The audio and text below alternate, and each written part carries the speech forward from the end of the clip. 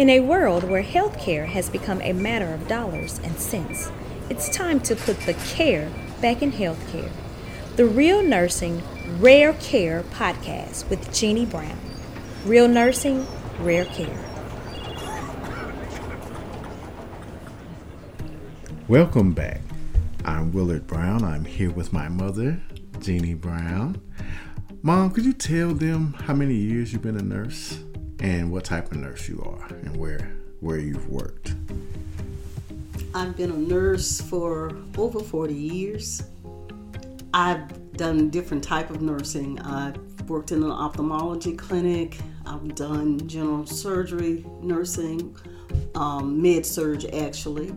I've done emergency room nursing, clinic nursing.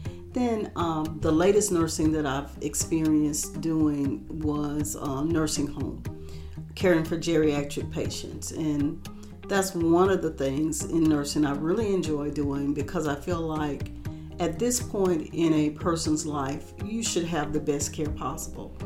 And I think it's up to us as nurses to try to make sure that part of their life is as good as it can be. Oh yeah, that's amazing. Just specifically when we're talking about rare care, because this is the name of this podcast, Rare Care. What advice, just one thing you could give to young nurses who are caring for geriatric patients, just possibly just one tip? It can be short. Be patient. It's difficult for them to be in the place that they're in. Sometimes it's not just difficult for them to be in that place mentally. They are not in a place that they always understand what it is they're doing at this point. So if you could just be patient with them and not assume they did things just because they're mean or just because they were trying to make your life hard, but just be patient, because they are older people, they're geriatrics. They are at a certain point in life, and it's up to us as those who care for them to be patient.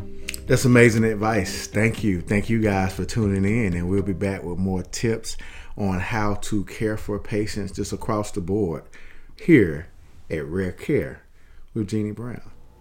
Look for the Real Nursing Rare Care podcast anywhere podcasts can be found.